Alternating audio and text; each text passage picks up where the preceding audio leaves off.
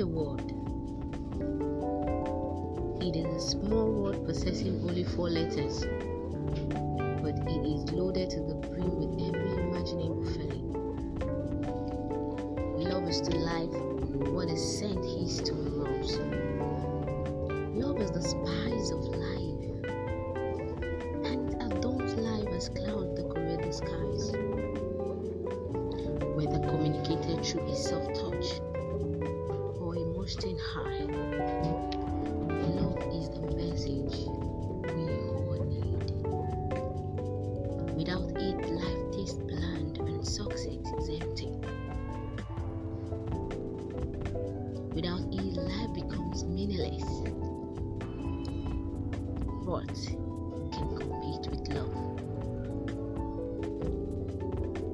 It has kept one alive and yet made another feel sick. It has given some courage and yet makes others afraid. It has bring down a strong man and yet lifted up another. Love. But we must ask ourselves, are we in love with others, or we are in love with the idea of being in love? This is entirely 2 different things, I tell you.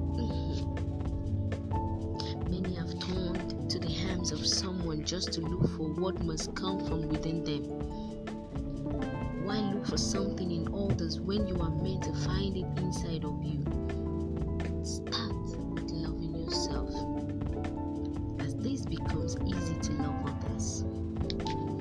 Then and only then can we determine whether we are loving others because they are lovable, or we are loving them because we are so famished for love that we don't mind settling for anyone or anything that gives to us what we should give to ourselves. Learn to motivate yourself. Learn to recognize your own strength. Learn to cheer yourself up. Learn to give yourself much more attention. Learn to take time for yourself. Learn to take yourself out and treat yourself nice. Appreciate yourself and the gift that you possess. Embrace yourself irrespective of people's opinion of you, irrespective of what they think of you. Value your own existence and your presence. Learn to know and love yourself. Establish your own identity first. Pamper yourself. Don't depend on someone else for your happiness. Don't depend on someone else for your own motivation. Don't depend on someone else to love yourself. Remember that you actually train others how to treat you by how you treat yourself.